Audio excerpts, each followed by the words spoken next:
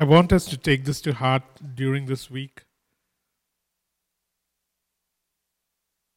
I was watching someone preach, and while they were preaching, they put images behind them of mothers fleeing with their children as Mary did, um, pregnant mothers unsure of what will happen to their child because they were poor, um, long, arduous journeys that refugees were taking, nations where persecution is happening. These were the pictures that were being cast on the screen as the person was preaching. And it's very unreal for us, like I said, because of our romanticized stained glass version of the Nativity. But I just want to read this scripture, and I pray that almost all of us, without exception, will be able to partake in these scriptures. So I'm reading from Matthew 35, verse 35 to 40. Matthew 25, 35 to 40. If you haven't watched this movie, and it's a really old movie, and people laugh at me every time I repeat it every year. It's called The Fourth Wise Man. The Fourth Wise Man. You should watch it. It's a Martin Sheen movie, and it kind of goes down this road. So let me just read it. Matthew 25, 35 to 40. For when you saw me hungry, you fed me. When you found me thirsty, you gave me something to drink. When I had no place to stay, you invited me in. When I was poorly clothed, you covered me. When I was sick, you tenderly cared for me. When I was in prison, you visited me. Then the godly will answer him, Lord, when, that's godly as in you. Then the godly will answer him, Lord, when did we see you hungry or thirsty or give you food and something to drink? When did we see you with no place to stay and invite you in? When did we see you poorly clothed and cover you? When did we see you sick and tenderly care for you, or in prison and visit you? And the king will answer them, don't you know? When you cared for one of the least important of these, my little ones, my true brothers and sisters, you demonstrated love for me. Love that line. And the king will answer them, don't you know? When you cared for one of the least important of these, my little ones, may you find the least important in the eyes of the world, who are highly treasured in the eyes of the king. May you find them between now and Christmas, eh? May you find at least one that you can be Christ to. Yeah? Cool.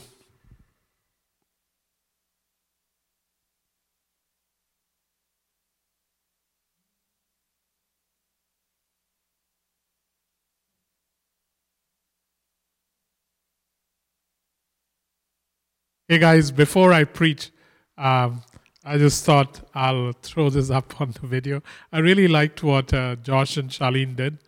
And if you haven't already watched it, here's a chance to watch it. It's pretty good. The first Noel, the angel did say, was to certain poor shepherds in fields as they lay, in fields where they lay keeping their sheep on a cold winter's night that was so deep.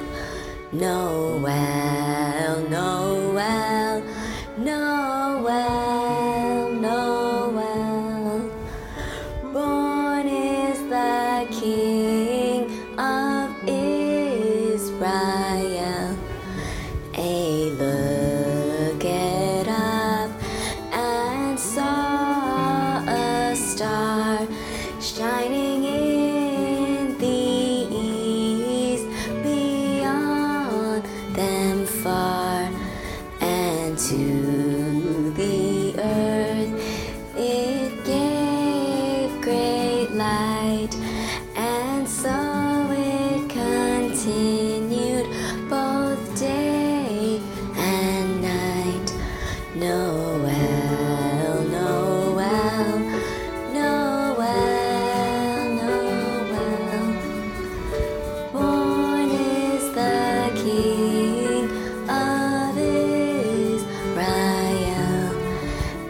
and let us all with one accord sing praises to our heavenly Lord, who has made heaven and earth of naught, and with his blood mankind has bought.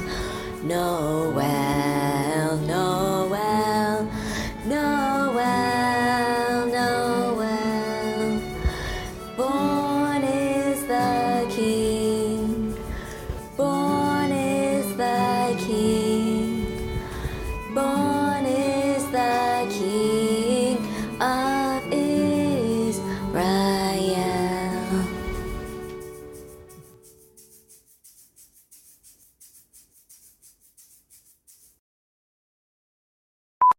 Ooh, ooh.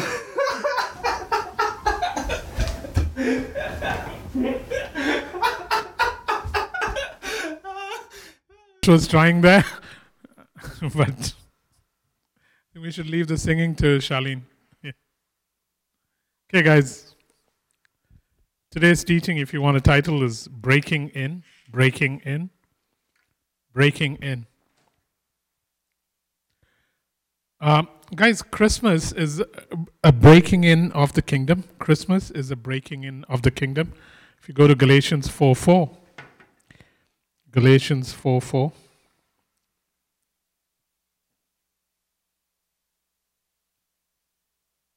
It talks about how at a certain point in the fullness of time,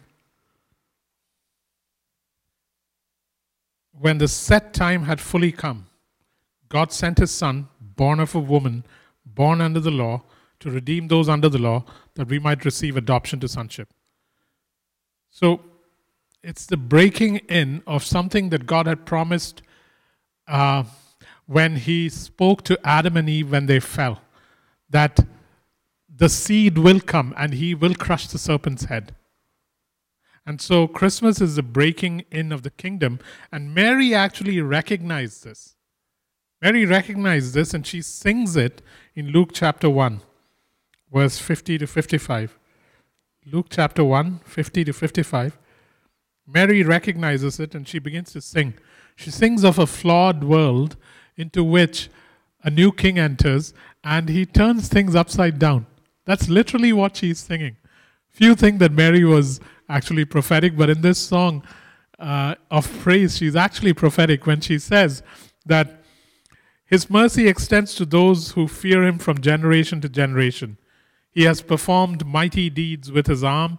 He has scattered those who are proud in their inmost thoughts. He has brought down rulers from their throne, but he has lifted up the humble. He has filled the hungry with good things, but sent the rich away empty. He has helped his servant Israel, remembering to be merciful in Abraham and his descendants forever, just as he has promised our ancestors. So in this, she's talking about a flawed world into which a king enters who throws the tyrants off, brings in new order, who takes care of the poor and the wretched, who brings to pass exactly what Jesus later does in Matthew 5 when he talks about the Beatitudes. And this was something that was already spoken of in Haggai chapter 2, verse 22 and 23. Guys, I've got an echo on this thingy, if I could not have it somehow. Haggai chapter 2, verse 22 and 23, you see mention of a new king and a new kingdom in the form of Zerubbabel. Haggai chapter 2, verse 22 to 23. I'm just bringing all this up so you know how neatly the Old and the New Testament are tied up together. And so it says in 22 and 23, I will overturn royal thrones and shatter the power of foreign kingdoms.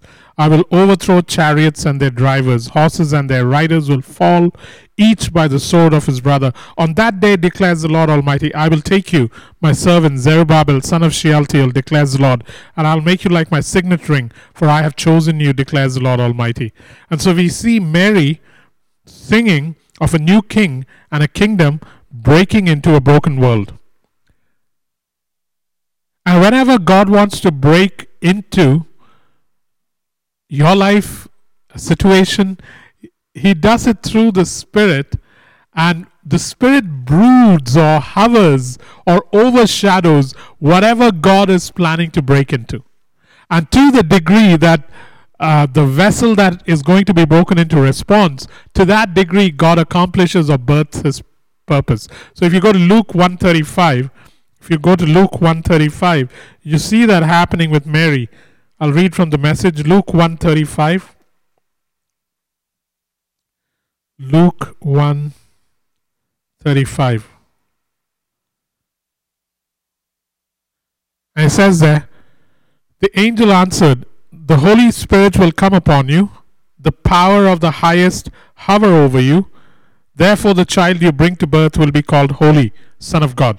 The angel answered, the Holy Spirit will come upon you, the power of the highest hover over you. Therefore the child you bring to birth will be called Holy, the Son of God.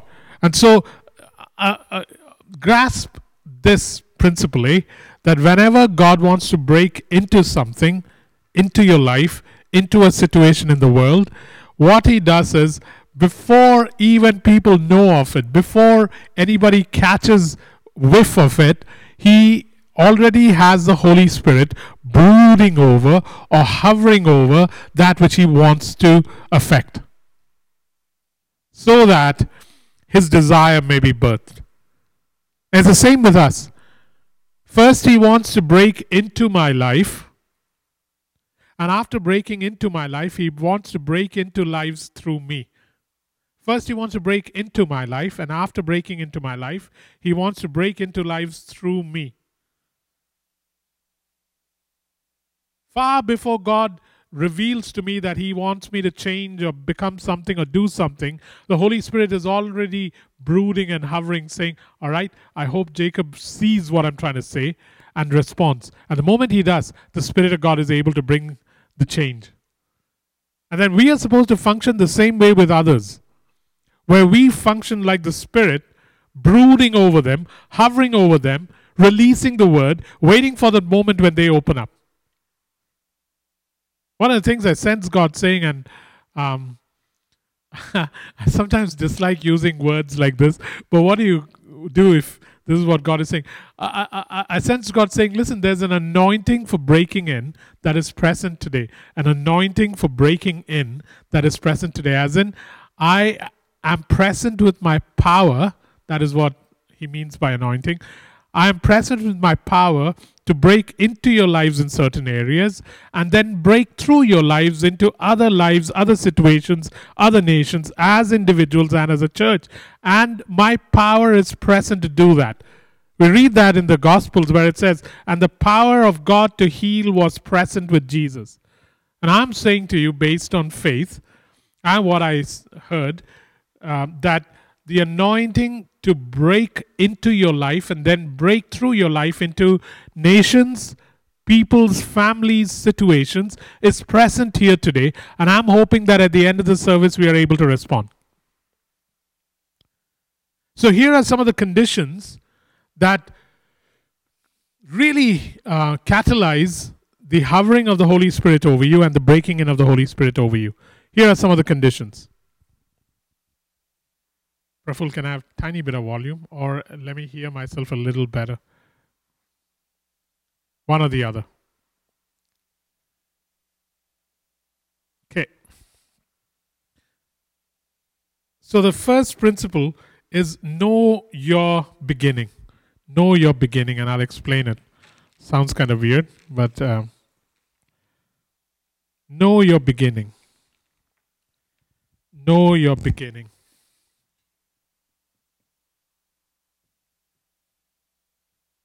If you go to Genesis 1, verse 1 and 2, know your beginning. Genesis 1, 1 and 2. It says first, Genesis 1, 1 and 2. In the beginning, God created the heavens and the earth. The earth was without form and void, and darkness was over the face of the deep. And the Spirit of God was hovering over the face of the waters. Know your beginning, as in know the areas of your void. Know the face of your waters. Know it. This is my condition, O God. One of the things that happens when we don't know our condition is we don't know that we require surgery. We don't know we require replacement. We don't know we require change. One of the ways to know your beginning or know your condition or know your void or know the face of the waters in your life is the Word, because the Word is a perfect mirror that exposes things. That aside, there are others in your life that can help you see areas where there is a void or where the face of the waters in your life need to be changed. Know your beginning. If you haven't already begun the process, which we started at least 2 weeks ago in this church, then find time. Because otherwise, next year will be a repeat of this year without COVID. Know your beginning. Know your void. Know the face of your waters. Know the areas that you've been failing in. Know the stubbornness, the frustrations, the areas that haven't changed. Know it. And the Spirit of God is pointing it out. He's pointed it out many times.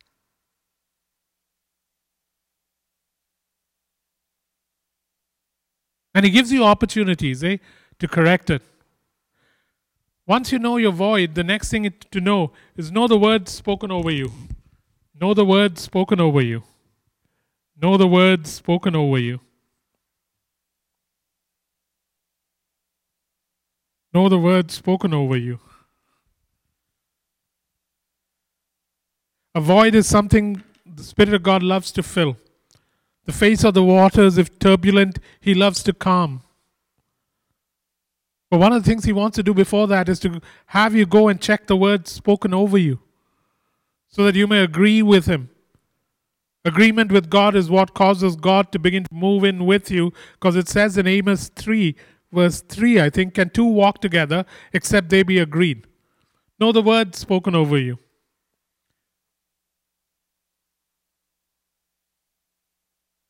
It causes the hovering of the Holy Spirit now to become a breaking in.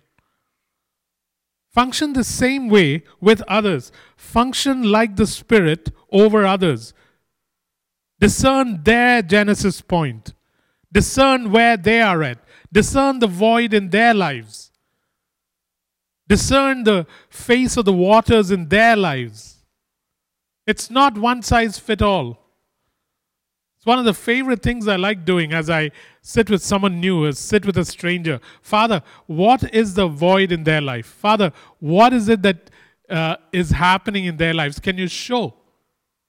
Because once He shows, now you can say or do things just like the Spirit of God would do with you.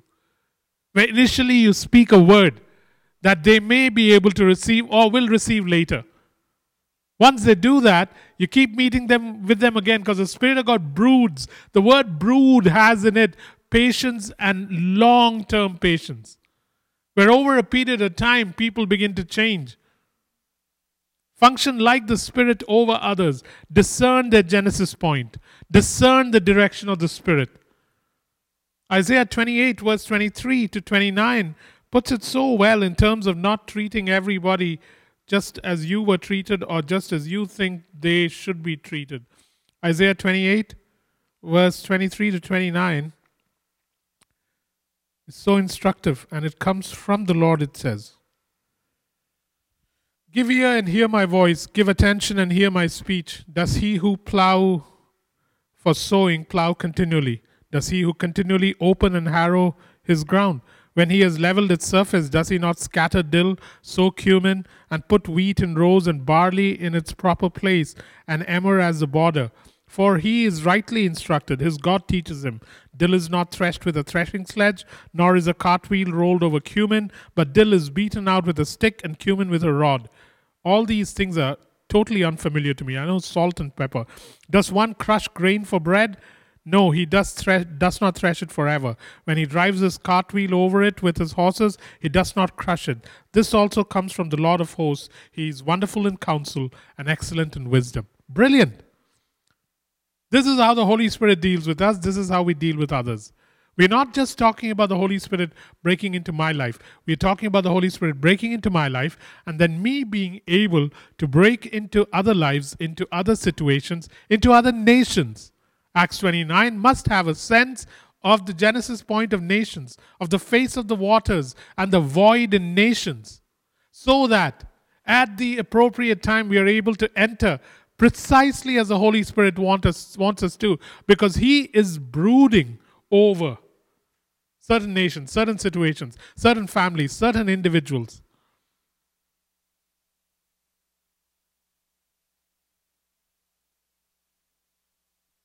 The strange thing is the Holy Spirit chooses to work through people. He can do it Himself, but He chooses to work through people.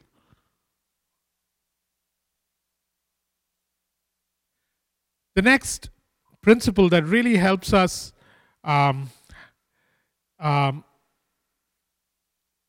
become absolutely pliable to this hovering of the Holy Spirit and His breaking in is to be a unified man or woman. A unified man or woman. In Psalm 86, verse 11, David says, "Unite my heart to fear you, O God." Unite my heart to fear you, O God. There is something to being a unified man. And I think it's important for us as we go forward into 2021 as a church. A unified man. As in, let your outer man, that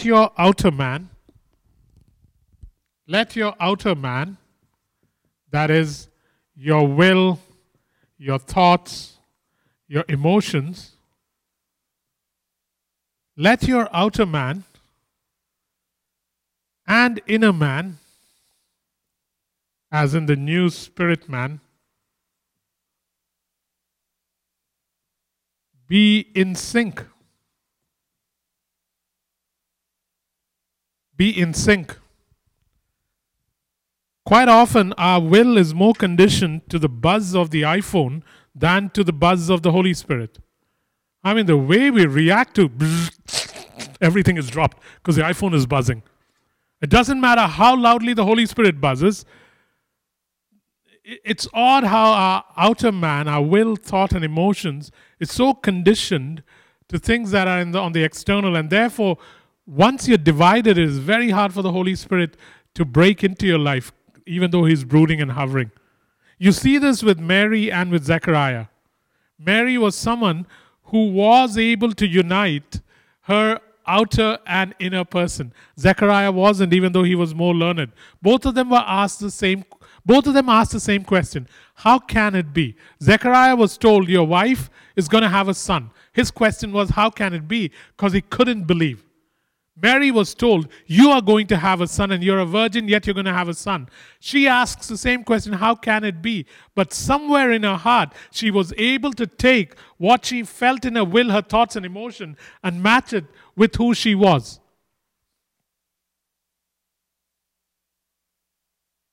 The Holy Spirit loves working with those that are able to let the inner man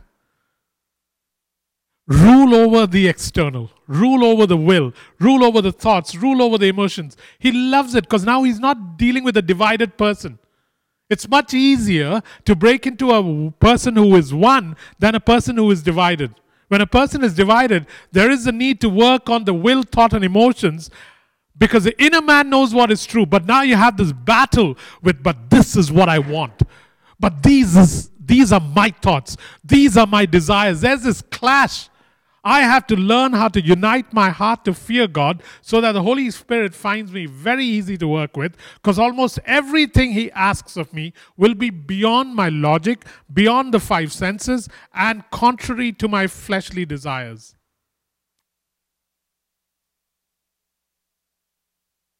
The soul, if allowed to dominate, is like an octopus that covers the ears and eyes of the spirit.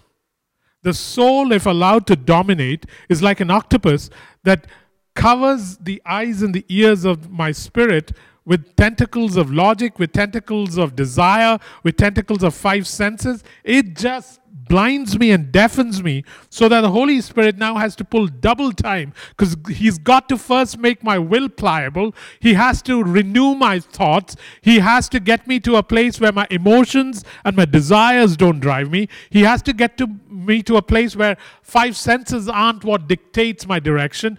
There is so much more work involved if my person is not united. If you want God to hover over you, and if you want God to take you through a process without striking you dumb, like He did with Zechariah, then uniting your outer and inner man is critical. I remember saying this line 4 or 5 years ago, and it's a brilliant line. Things which are seen in my life must not be made from things that are visible. Things which are seen in my life must not be made from things that are visible. Hebrews 11:3 talks about it. Significant things in my life, significant events in my life, significant movements in my life, significant progress in my life, significant challenges in my life, significant adventures in my life, significant directions in my life must not be made out of that which is visible. It must be drawn from a realm that is invisible but is solidly rooted in God. When that happens, my life begins to show God. When that does not happen, my life shows you the best of Jacob. And the best of Jacob is like filthy rags on his best day compared to what God can do.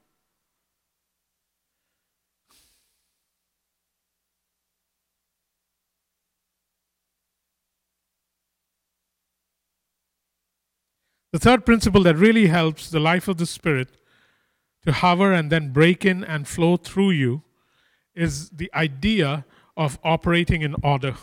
The idea of operating in order. Wherever there is order, it provokes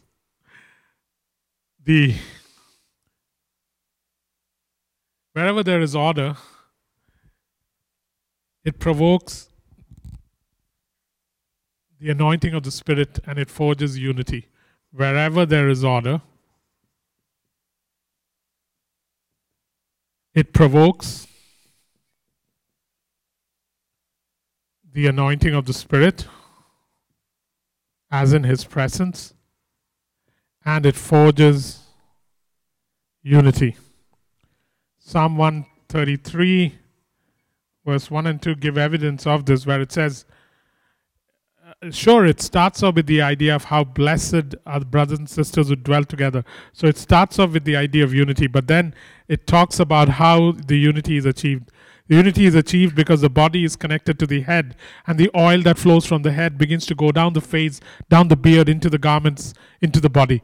The idea is wherever there is order, whenever there is divine order anywhere, and the kind of order that is prevalent because of a culture of honor, order that is prevalent because of fear, order that is prevalent because of forced submission, order that is prevalent because of dictatorial leaders, is not the kind of order that is tethered to the nature of God. Order that is tethered to the nature of God has in it, on one hand, an arrangement or a hierarchy that is based on the principle of honor both ways, bottom to top, top to bottom.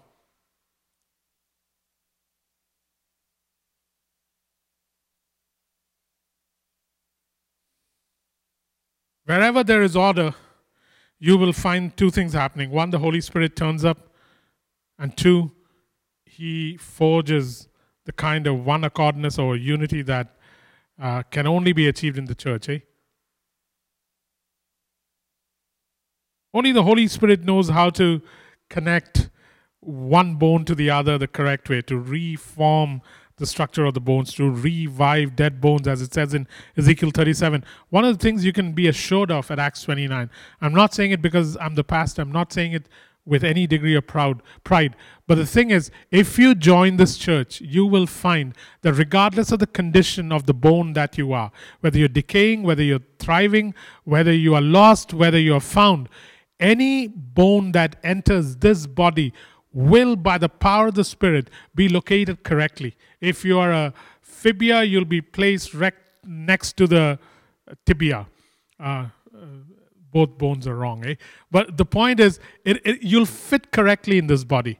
Not because the body has amazing leaders or stuff like this. They do. But because the Holy Spirit knows how to put bones together in this body.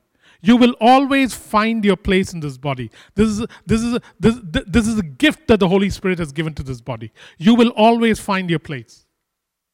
You will always know where you best fit. And in that fit, you will begin to grow. Guaranteed. There's one catch, though, to this whole order thing. You can isolate and submit to order, or you can be vitally connected and you can submit to order.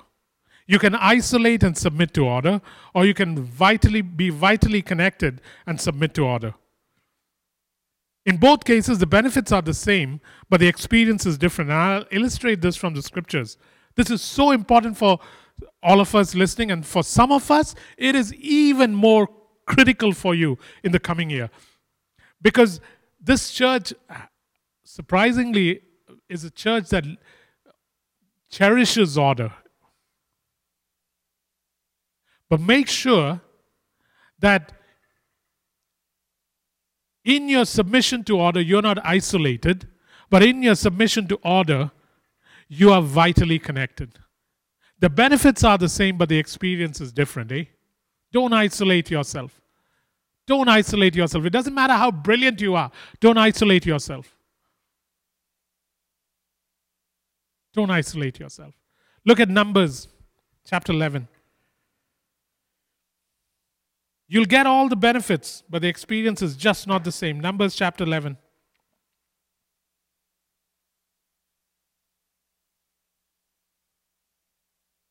Verse 16 and 17 first, and then we'll go to 25 and 29. Then the Lord said to Moses, "Gather for me 70 men of the elders of Israel, whom you know to be the elders of the people, and officers over them, and bring them to the tent of meeting, and let them take their stand there with me." Again, there's an arrangement. An order always has an arrangement, and it is not a structure that doesn't change. The idea of God when it comes to arrangements is that we continuously move upwards to His calling. And so initially He calls these 70. Verse 17, "And I will come down and talk with you there, and I will take some of the Spirit that is on you and put it on them, and they shall bear the burden of the people with you, so that you may not bear it yourself alone." And so when a people appear before God in order, at His command, God begins to pour His Spirit, who's been hovering over them, upon them. But now look at 25 to 29. "Then the Lord came down in the cloud and spoke to him, and took some of the Spirit that was on him and put it on the 70 elders. As soon as the Spirit rested on them, they prophesied, but they did not continue doing it. Now 2 men remained in the camp, one named Eldad and the other named Medad. And the Spirit rested on them. They were among those registered, but they had not gone out to the tent, and so they prophesied in the camp. The benefits were the same. And a young man ran and told Moses, 'Eldad and Medad are prophesying in the camp.' And Joshua the son of Nun, the assistant of Moses from his youth, said, 'My lord Moses, stop them.' But Moses said to him, 'Are you jealous for my sake? Would that all the Lord's people were prophets, that the Lord would put His Spirit on them.' And Moses and the elders of Israel returned to the camp." The point here being, Eldad and Medad chose for whatever reason not to go up when Moses summoned them up the mountain. They stayed in the camp. They had the Spirit of God fall upon them. They prophesied. But guess what they missed out on? You can have the benefits, but you can miss out on the experience. And what is the experience? The experience was being in the presence of God, being consumed by the same Shekinah cloud that Moses was to experience later. Being in the presence of God and having something happen to them, and being away from the presence of God and having something happen to them. The benefits were the same. The experience was completely different. I plead with you. And I know I'm getting bolder sometimes in my preaching, but I plead with you. Stop your isolation. Be vitally connected.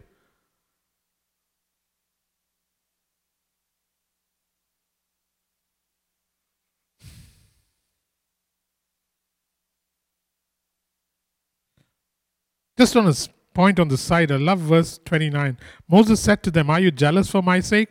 Would that all Lord's people were prophets, that the Lord would put his Spirit on them." And it did happen on Pentecost, man. And it is okay and normal for Christians to prophesy encouragement, edification, and exhortation, according to 1 Corinthians 14. It is something that churches must engage in. That everybody in a church prophesies, or prophesies particularly along the lines of 1 Corinthians 14:3, is very normal. It should be the norm. It's not abnormal. Just because the prophetic is abused does not mean that it becomes untrue. Only that which is true is abused, so that it may get a bad rep and maybe put away. The next point. What are we talking about? What helps the Holy Spirit, who hovers over us, to break into our lives with ease? What helps? What catalyzes it? What makes it something that you enjoy entering into and experience? What makes it easy? The next one is rest. Rest. Rest. Rest really helps the Holy Spirit do what he wants to do. Rest is desisting from self-effort. Rest is to desist from self-effort. Rest is to desist from self-effort, to forsake self-effort, to move only when the cloud moves, to move only after hearing a proceeding word. Exodus 40, verse 36 and 37. Israel learned that and every so often forgot that. Exodus 40, verse 36 and 37. Throughout all their journeys, whenever the cloud was taken up from over the tabernacle, the people of Israel would set out. But if the cloud was not taken up, then they did not set out till the day that it was taken up. As in, if it stayed put for 40 days, there ain't no movement for 40 days. Can you imagine that kind of life? That is when you forsake self-effort and you move only by the cloud and the proceeding word of God. Rest is critical to the Holy Spirit who hovers over you, coming into your life, because, guys, we don't think like this, but God has appointed times for everything. And the reason he has appointed times is he knows when the moment is mature.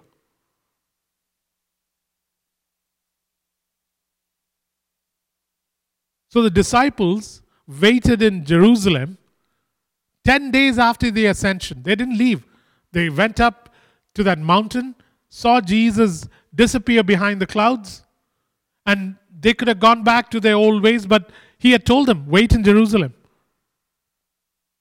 And so they wait. 1 day, 2 days, 3 days, 4 days, 5 days, 6 days, 7 days. Surely 7 is God's favorite number. Time to leave now. No, 8 days, 9 days, 10 days. And then suddenly the wind of the Spirit breaks in the form of tongues of fire, and it changes the entire world. Guys, it changes the entire world. Do you know the number of people that leave a day before it is actually going to happen?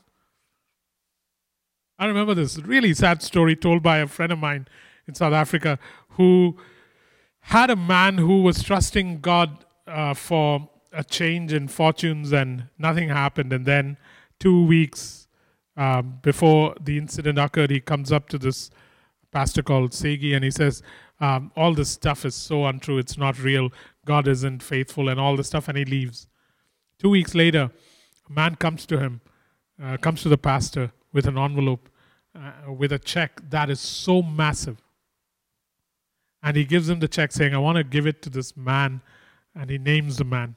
But the man had left. He did not give a forwarding address. He was very upset and he leaves. That story makes it a little more tangible. What about intangible things that we can't measure in terms of money and stuff like that? The number of times people leave because they cannot rest anymore. And when they leave, what are they leaving to? They're leaving to engage in frantic activity to bring to pass what God had said. Because resting ain't cutting it, because it feels like you're doing nothing. But the strange thing is, inactivity from God's point of view is some of the best times to learn His nature.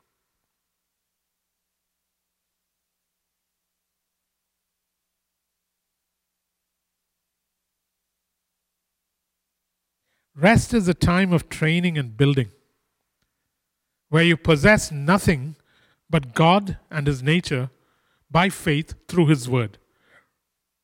Guys, for me, when COVID began, it is like a horse with a bit in its mouth. I was traveling every 2.5 weeks. I was pleading with God, please send me somewhere. It's okay, I can go during COVID. Let me serve you during COVID. I tried every trick in the book to manipulate Him.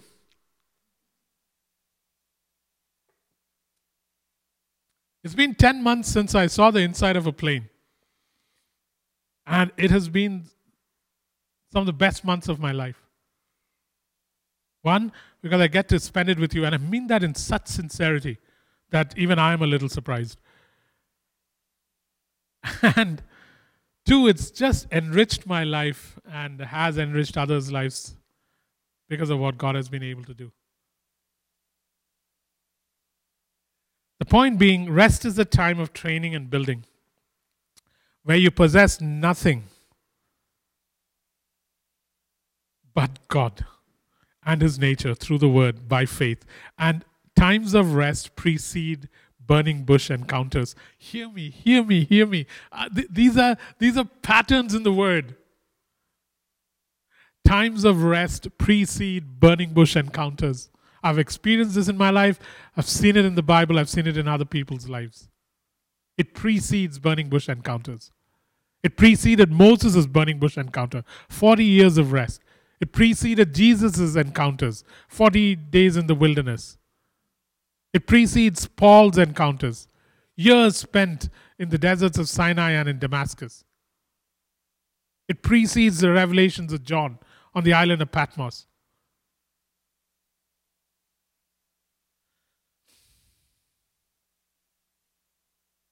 Moses, in Exodus 24, 15 to 18, God calls Moses up the mountain. But Moses is smart. He knows how this God works.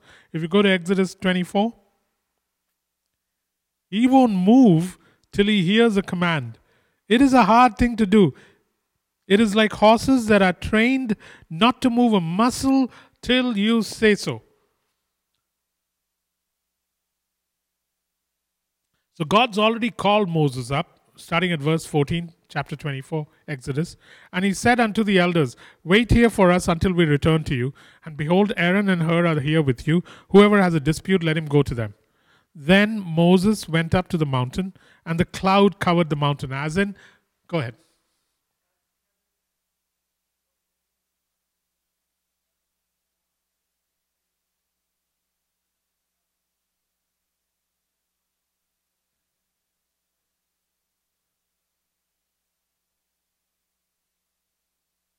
Yeah. So what if you did not wait and you moved on ahead, and now what happens? Does that opportunity that you missed come back? How does that work? Different ways. One, God sends the opportunity your way again, because God is interested in your growth, not in time. So He has all the time in the world, so He'll have the same opportunity come again, so that you may have another shot at it. Hopefully by now I've learned, because I can again make the same mistake. God keeps bringing back opportunities into my life. The only difference is the more opportunities I squander, the lesser time I have to accomplish what He has set for me. So if there was a task I was supposed to do over a period of 7 years and I kept messing up the first 3 years and finally get the hang of it, I now have 4 years to do it when I could have had 7 years to do it. Another way He restores is by giving you back the years the locusts have eaten, because sometimes missing an opportunity comes through sheer disobedience and rebellion, and that is when locusts enter too. It's not just missing an opportunity because you were stubborn or because you squandered something out of just callousness. This is deliberate rebellion and disobedience. In times like that, even with Ahab, a very evil king, God would give them another opportunity. He would try to restore the years the locusts have eaten. That's the second way it happens.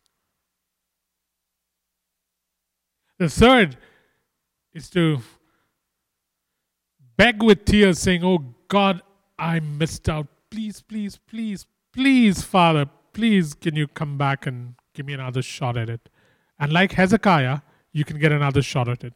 But if you make a habit of it, then another scripture from Hebrews 13 kicks in, or Hebrews 12 kicks in, which says that Esau begged with tears, but it was of no avail. So God doesn't mind being taken advantage of. God doesn't mind being exploited, but God is not mocked. And there is this fine line between taken advantage, exploited, and mocked. And it is when I cross into the mocking that things become a little difficult.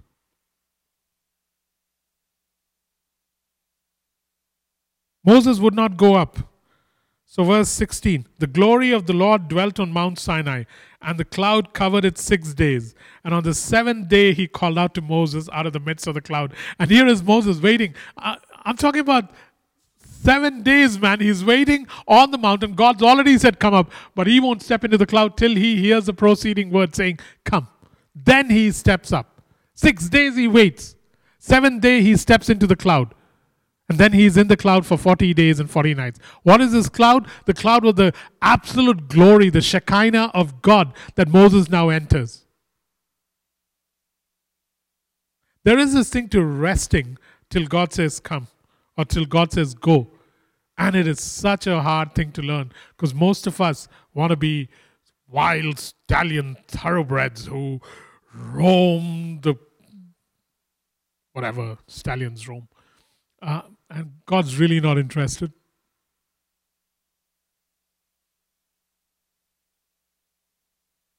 That aside, rest, if learnt, disadvantages the devil.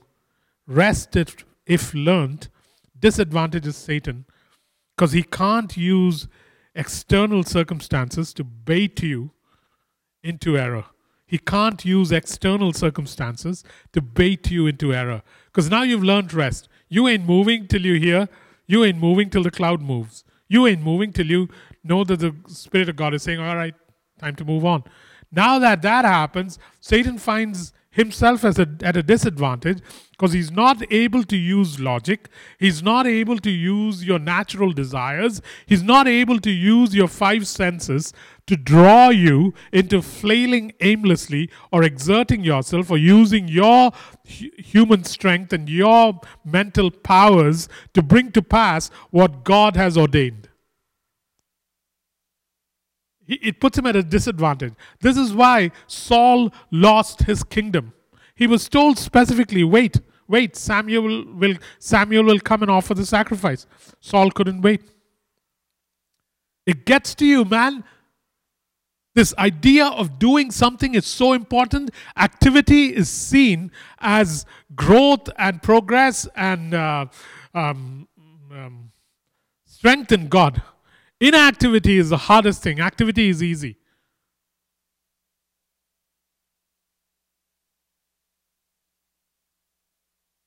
Inactivity is not the absence of a work ethic. You still work hard. But you work as you are told. Holy Spirit loves it when I can walk like this. Because now I'm not tinkering with what God does perfectly. Holy Spirit loves it that I wait. Because now that He can tell me when, where, it's optimal. It happens exactly as it's supposed to happen. I'm always reminded of Mongolia. That was something else, man. Talk about rest. Landing there, being taken to a hotel, having no contact except this one person that I emailed, and he sent someone to pick me up, and I'm sitting in my hotel. First day goes by, second day goes by, third day goes by, and I'm getting scared. I got to do something. I got to make something happen. I can't go back to Acts 29 and said, God sent me to Mongolia, but I have nothing to show. I stayed in a hotel and came back. That would be embarrassing. And on the third night, this pastor emails me saying, I'll come and see you on the fourth morning. He comes, and the first question he asks me is, why are you here? What have you come to do? And I'm saying, got nothing that I've come to do. And he says, that's not possible because everybody from the West who comes to Mongolia comes with an agenda. And I'm saying, I don't have an agenda. And he takes me for a long walk in proper shoes throughout Mongolia. Couldn't tell a stranger that this is not my favorite mode of transport. And after walking for 2 or 3 hours, he brings me back to the hotel and says, if you're doing nothing, you can come to church. I'm thinking, really? That's all? And so I turn up at church, doesn't give me a front seat, sitting in the back. Tells me to sing a song in Hindi, which I do. So I was part of the cultural thingy. And I'm thinking to myself, boy, this trip sucks. And so I'm leaving the next day evening. And after all that is over, he calls me home. And I found out later that when you're called home, it's usually a sign of some respect. And then he says these words that 2 years ago, someone came to this church and said, there will be a person coming from a place that is on the same latitude as Ulaanbaatar. And when he comes to your church, listen to him and do whatever he asks you to do. And he says, I've watched you for 2.5 days. You actually don't have an agenda, but you are welcome to use this church and tell us what to do and we will do it. And that was the beginning of a 4-year journey where from 2013 to 2017, we kept going back to Mongolia. People from Acts 29 went too. This is what I mean by the Holy Spirit brooding over you, seeing that you're at rest, that you're not jumping the gun, and swooping in like an eagle and doing what he wants to in seconds. This is a great thing with rest. People who walk in rest can accomplish in 5 days what it takes others 3 years to complete. I'm not kidding you, man. And so what does that do? So Jacob, what's the advantage of rest? If you finish in 5 days what people take 3 years to do, you realize how many extra days you have to do nothing and to watch hockey and to do things. You get so many more days to do nothing, and you get so many more days to do a lot.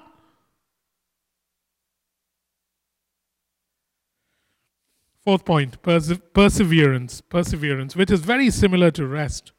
Perseverance.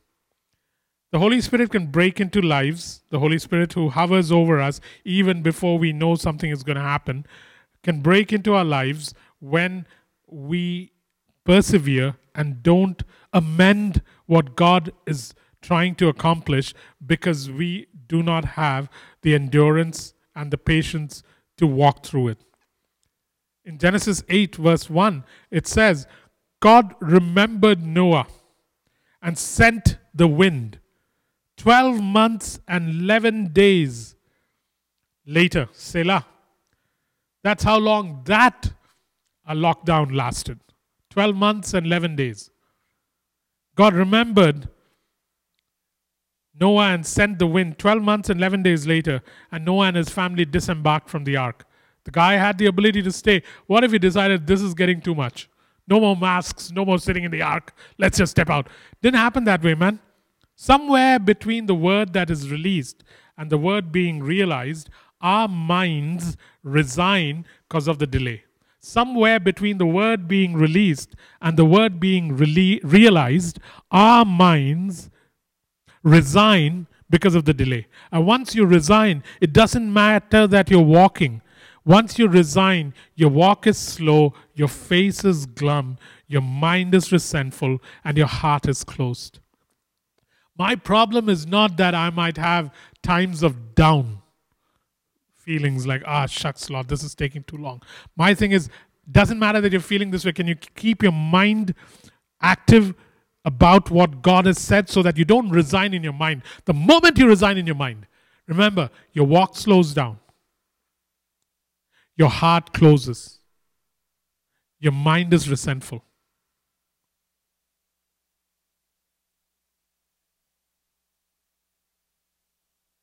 I love what Abraham does in Genesis 15. Genesis 15, God comes and tells him, hey, Abraham, I'm going to give you a promise, but before I confirm that promise to you, here's what I want you to do. I want you to take some animals, bring them, cut them in half, and lay them before me. And I also want you to bring some birds and I lay them before me. And so Abraham does that. So you go to Genesis 15 and you read it.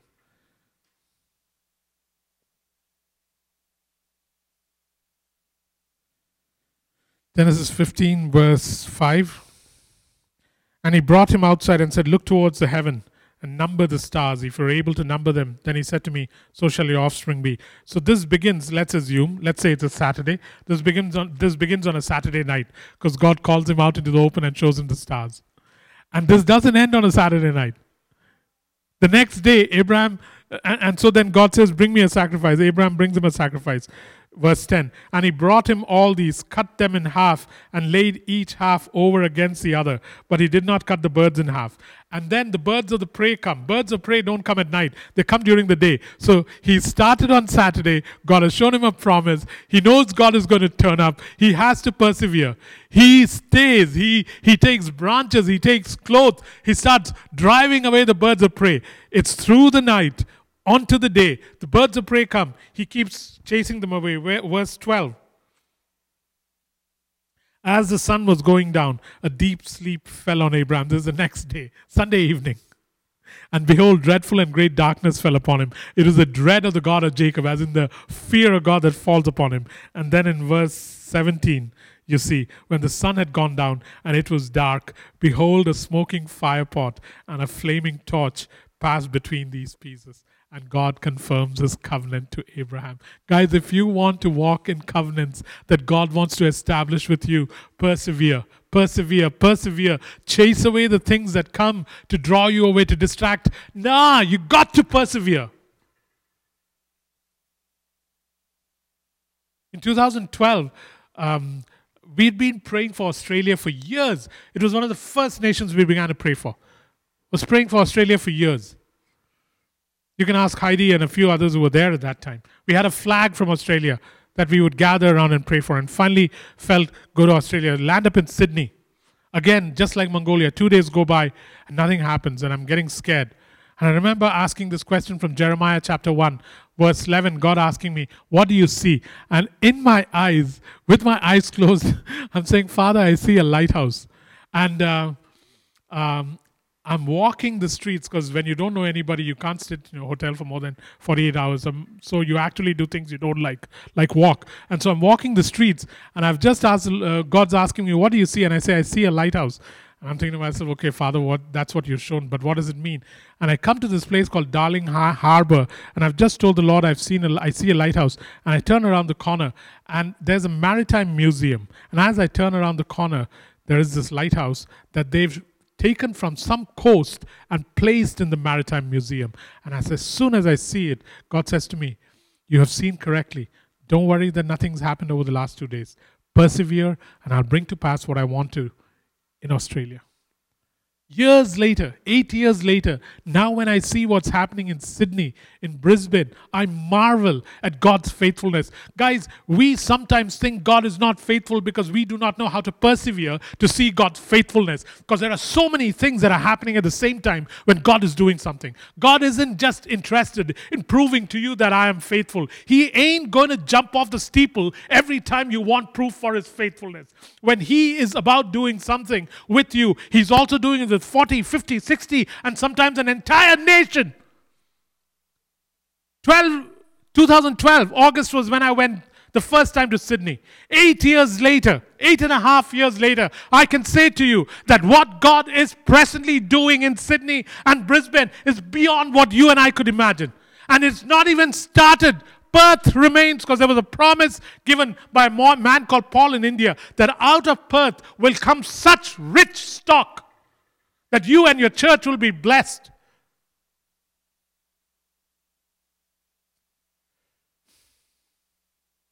That word was given in 2009. In 2010, I remember having something called the State of the Union.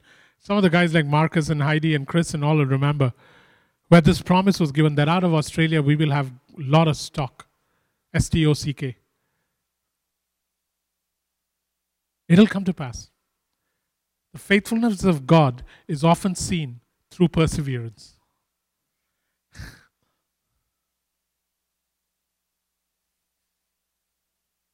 There is something to persevere till the fullness of appointed times, like it says in Habakkuk 2:3. This vision is for an appointed time. Do not worry, it will come to pass. There is something to waiting till the fullness of appointed times. And as young people learn it,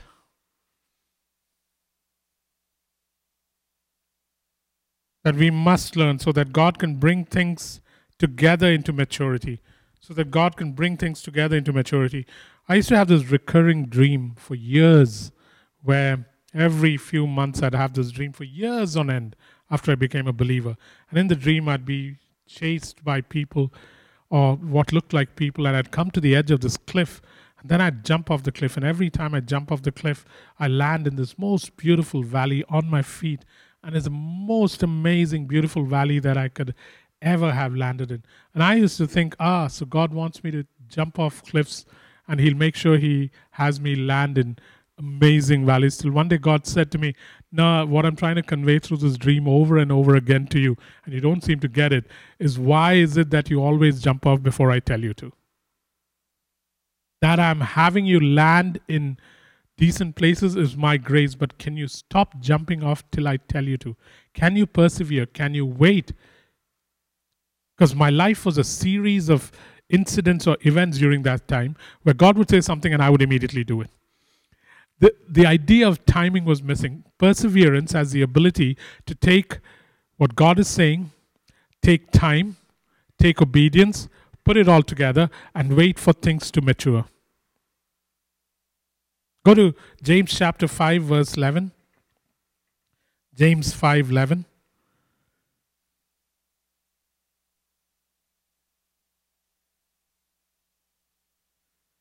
I'm reading from the Passion Translation, James 5:11. Actually, I'm reading from the Message. James chapter 5, verse 11. From the Message. What a gift life is to those who stay the course. You've heard, of course, of Job's staying power. Staying power is perseverance. What a gift life is to those who stay the course. You've heard, of course, of Job's staying power. And you know how God brought it all together for him at the end. That's because God cares right down to the last detail. Sometimes when we don't persevere, we don't get all the details. You get something that does not have the cumin and the dill added in. It gets baked before all the ingredients go in, and then it doesn't taste good. Last point. If you want the Holy Spirit to break into your life or break into anything you're building, if you want the Holy Spirit is hovering over things to enter into your life and then through your life flow into others. Guys, I love this one. And this is something that I pray, God, that we do at Acts 29. You do at your house churches. Whatever you're in charge of, make sure that you build by pattern. There's two ways you build by pattern. One, by building according to His nature. And two, by building according to His plan. It's not enough to have one or the other. It has to be both. You have to build according to His nature, meaning God can give me a plan, and I can be a slave driver as I drive you into that plan. And that does not, it is not conducive to the work of the Spirit. I need to have the plan that God gives, and I also need to have the nature that God has if something is to have the Spirit of God absolutely validated. Nor can I have just the nature of God and not have the plan of God, because then I do have God's nature, but I don't know where I'm going. It has to be both. Whenever you build according to pattern, and the Holy Spirit will come upon it like a ton of bricks. You see that in the Bible. Moses built by pattern. You look at Exodus 25. Exodus 25, verse 40. Exodus 25, verse 40.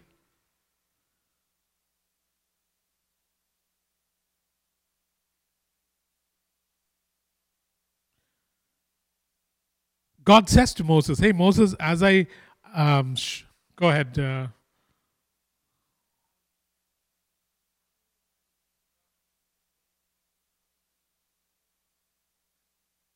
How can you make the difference between?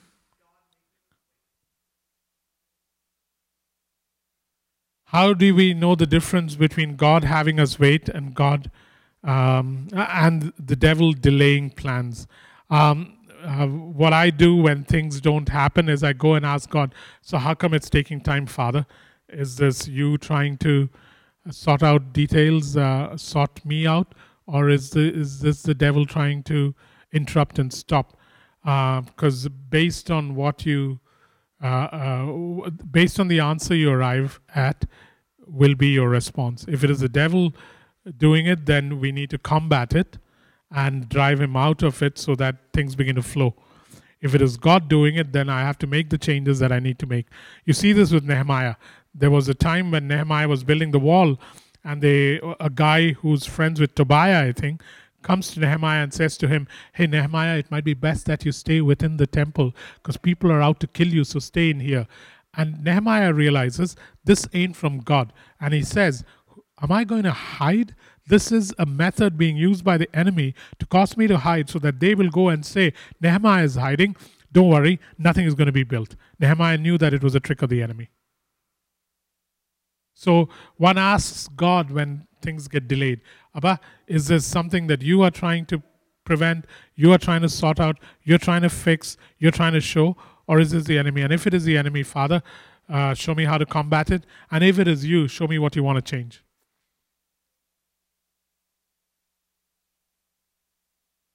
And we must get to a point where when we talk like this, we don't think it is a hard thing. Because when we talk like this, we think, oh, so I got to go talk to an invisible God who will then speak back in an inaudible voice. How's that going to work? We don't think like that because we know it works and that it is becoming more and more normal. So we don't even go down that route of this ain't going to be easy. This answer won't come. This will be guesswork again. Not true. 1 Corinthians 2 says, Spirit people will be shown Spirit truths by the Holy Spirit who lives within you, who knows the mind of God and reveals it to you.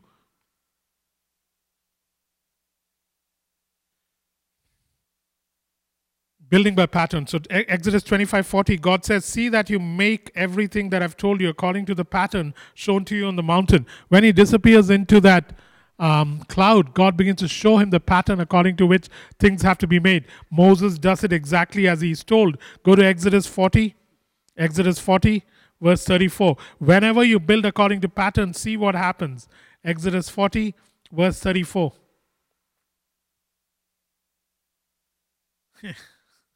I'll start at verse 33. Then Moses set up the courtyard around the tabernacle and altar and put up the curtain at the entrance to the courtyard. And so Moses finished the work. Then the cloud covered the tent of meeting and the glory of the Lord filled the tabernacle. Guys, it doesn't matter whether it's your business. It doesn't matter whether it's your baby. It doesn't matter whether it's Acts 29. It doesn't matter whether it's your travel plans. Whenever you build according to pattern, God, by His power by His glory descends to validate what you have built. Because whenever anybody takes the plan of God and the nature of God and employs it in building anything, God says, this piece was created by me. I need to sign it so that they know this piece is authentic. In every area of life, if you're a businessman, my God, build according to the nature of God and the plan of God. If you're planning to start a business, same principle applies. Man, these things that I'm saying, these principles are so precious for life. It could give us such a smooth 2021 with only the devil to deal with, which is easy in the name of Christ. It is us that's hard to deal with.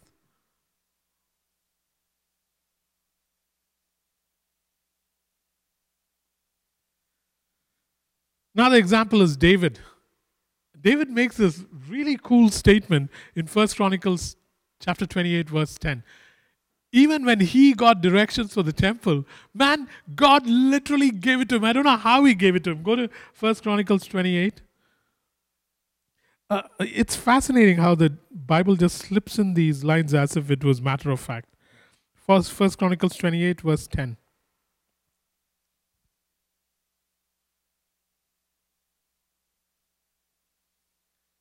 So he's telling Solomon, listen, consider now, for the Lord has chosen you. Because David's got all the stuff to leave for Solomon. And consider now, for the Lord has chosen you to build a house as a sanctuary. Be strong and do the work. Go to verse 19. And he's explaining to Solomon, listen, follow the plan. And then he says, all this, David said, I have in writing as a result of the Lord's hand on me, and He enabled me to understand all the details of the plan. Just imagine this. You think God is not willing to let you in on His plans? Then why does He say stuff like Jeremiah 29:11?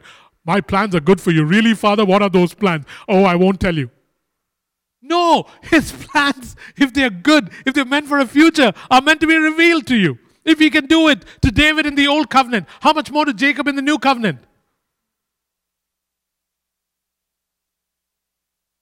Look at what David is saying. All this, David said, I have in writing, as God dictated or as God showed. Guys started writing. Why? Because he's got to leave it for Solomon. We got to leave plans for the generation after us, so that they don't have to start from scratch. So that they can build a second tier, not the ground floor. I have in writing as a result of the Lord's hand on me, and I don't know what that meant, whether it was like Ezekiel, the Lord's hand was on me, or the Spirit of God showing him, or a vision. And He enabled me to understand all the details of the plan. As in, almost like an architect or an engineer, David was able to understand what God was saying, and he began to write it down so that he knew how what the diameter of the bronze laver was supposed to be, how the pomegranates were supposed to be, how the pillars were supposed to be, everything in detail, and the Spirit of God enabled him to understand it. And look what happens when Solomon decides to build according to plan. 1 Kings 8:11. 1 Kings 8:11.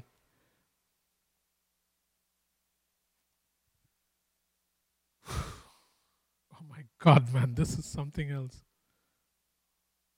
When the priests, so Solomon has now built the temple, and then he brings the ark into the temple, and starting at verse 9, 1 Kings 8, verse 9. There was nothing in the ark except the 2 stone tablets that Moses had placed in it at Horeb, where the Lord made a covenant with the Israelites after they came out of Egypt. When the priests withdrew from the holy place, the cloud filled the temple of the Lord, and the priests could not perform their service because of the cloud, for the glory of the Lord filled the temple. Do you see? It's a standard line. The glory of the Lord filled the temple. Moses, the glory of the Lord filled the tent of meeting. Solomon, the glory of the Lord filled the temple. You build according to the plan of God that contains 2 things. The nature of God and the actual schematics of God. You build according to the plan of God. The glory of the Lord will fill the temple. Every time Acts 29 employs any schematic that God gives for the building of this church and does it according to the nature of God. It does not matter how uneducated and illiterate your leaders may be. If it is built this way, God turns up and He validates what is built. And how does He validate it? With His glory. And what is His glory? His glory is His presence. His glory is His power. His glory is His goodness. And His glory is His laughter. I don't use the word joy because joy has become so Christian that we don't even smile at it. Except when we sing Joy to the World. Laughter. God's glory is God's presence, God's power, God's goodness, and God's laughter. God validates it. And then it doesn't matter that you might be a fisherman with no education. You suddenly have the greatest weapon of the kingdom dwelling upon you. The glory of God. It is the greatest weapon in the kingdom. It is the greatest tool of evangelism. It breaks upon you, you wear it, and then it breaks through you. It becomes your sword, it becomes your sickle, it becomes your plow. The glory of God becomes your sword, becomes your sickle, becomes your plow. This picture that I put up on the screen, I don't know if you can see it, but the idea of this picture was the ability to break in. Doesn't matter how hard things are, God has this strange ability to take you, a tender shoot, like His Son was, as it says in Isaiah 53. A tender shoot He takes, and He has the power to break into hard nations, hard situations, hard lives. But let Him first flow to you so that you begin to open up. And once you open up, He can take you and put you into the hardest of nations, hardest of grounds, hardest of lives, hardest of situations, and you end up cracking the foundation of that place. Take these points, man. Sometimes when I teach these points, I think to myself, oh, shucks, this is brilliant. Where did this come from? So like I said before we started, the power for breaking in is here. The anointing for breaking in is here.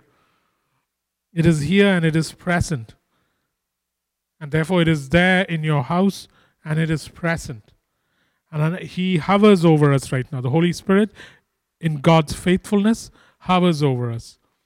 The promise is, I want you guys to become a people who can break in to situations I have placed before you in 2021. But first, allow me to break into your lives. And the response is Luke 1:38. Look at Luke 1:38, and then we'll pray. Luke 1:38.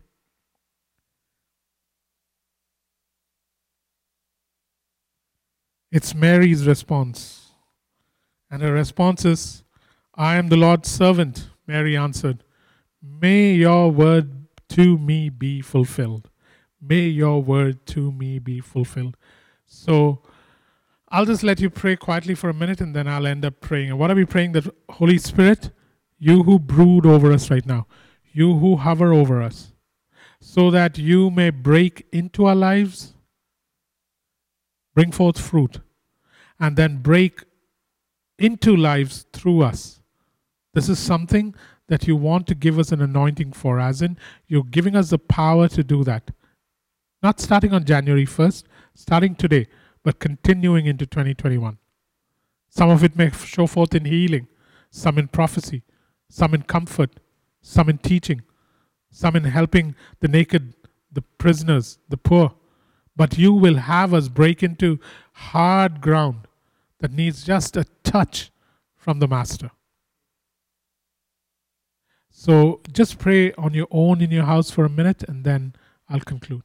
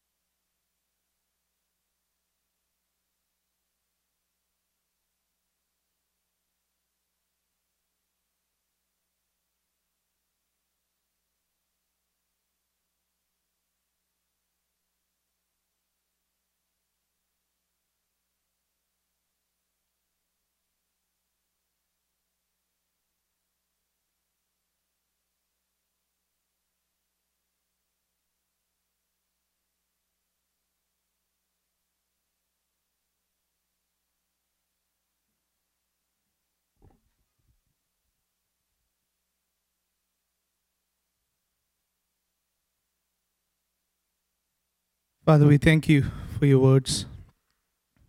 We thank you that you're doing something new, Abba. Yes, you're doing something new. It's almost like we are at that place where you're saying, allow me, allow me. If you allow me, the long desires of your heart for many, many years, the things that you wanted to see, even as it says in the book of Haggai, where the days of latter glory, which will be greater than the days of former glory, that's going to happen. Father, none of these things can happen without us giving you time.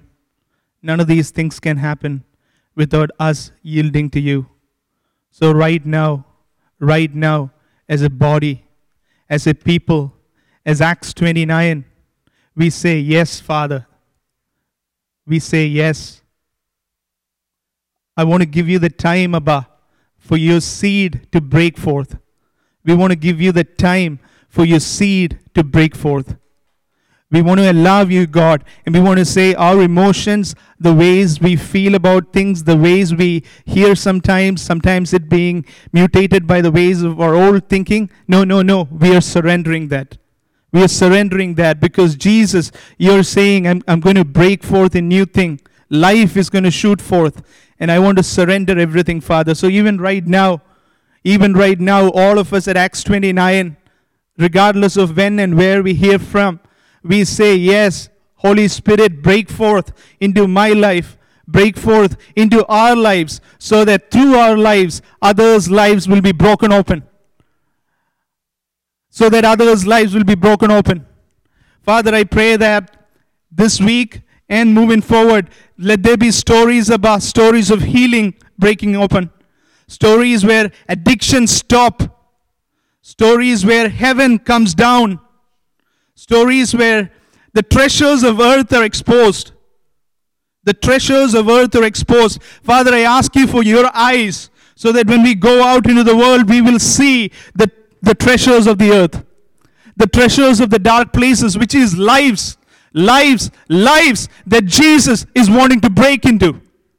Oh, Father, I thank you. I thank you that you have given us this word today. And we surrender. We surrender individually. We surrender corporately. And we say yes to your breaking into our lives. Yes to your breaking into our lives. Enough is enough, Father. Enough is enough. We have heard much. Now we want to do. Now we want to act. Now we want to see. Now we want to see, Lord. And so when we go forth, when we are out in the world, we expect to see the treasures of darkness coming out, because you're saying appear. You're saying come out. And so our words will say the same words. Appear, come out. Prison doors broken open. Blind eyes seeing. Ears hearing. Because the word of the Lord is going forth. Father, we say yes. We say yes. Father, I say one more thing. And this is my prayer for Acts 29, that when these things happen, Abba, let us not hide it and say this is a small thing. Oh yeah, it happened. Something else is going to happen after, and then I'll share it with others. No. Come out. Speak it. Speak it. Speak it. Speak it. Speak it from the rooftops. Let others see. Let others hear the goodness of God. In Jesus' name we pray. Amen.